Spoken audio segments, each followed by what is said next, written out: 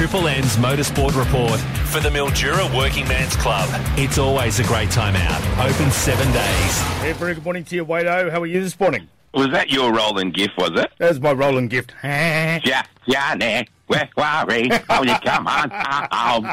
I love You can tell Christmas is close, can't you? Oh, mate, cannot wait. It's been a hectic year. Looking forward to 2024. Bigger and better things. We'll get to that shortly. But, of course, the Motorsport Report, with thanks to the Mildura workers in Deakin, and appreciate their support throughout 2023. Van Giz getting ready for Daytona in February.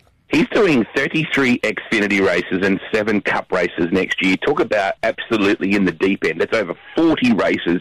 He's never driven at Daytona on the Super Speedway. The only oval he's done was the Indianapolis Raceway Park in a truck.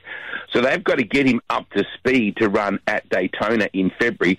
And how they're going to do that is put him in 2 races in the one day. He's going to drive ARCA in the morning and then try and basically get clearance to be able to run the Xfinity car. They have the big Daytona Speed Week in that month in February, and wow, what a debut for Giz.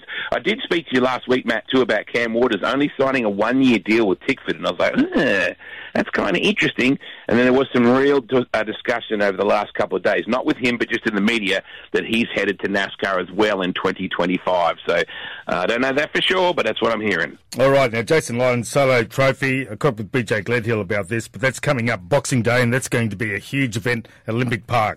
Oh, mate, as Tim the Toolman would say, Matt,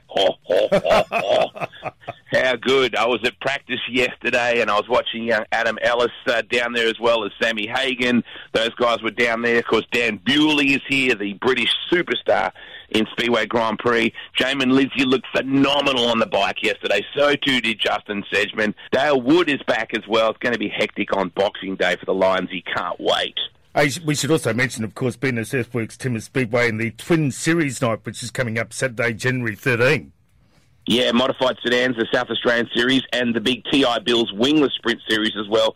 That's going to be epic. They've done such a great job with that speedway. They certainly are. They certainly have. Also, Sprint Cars and Speed Week Series, which is happening in Murray Bridge. Yeah, mate, it's the busiest month of my life coming up.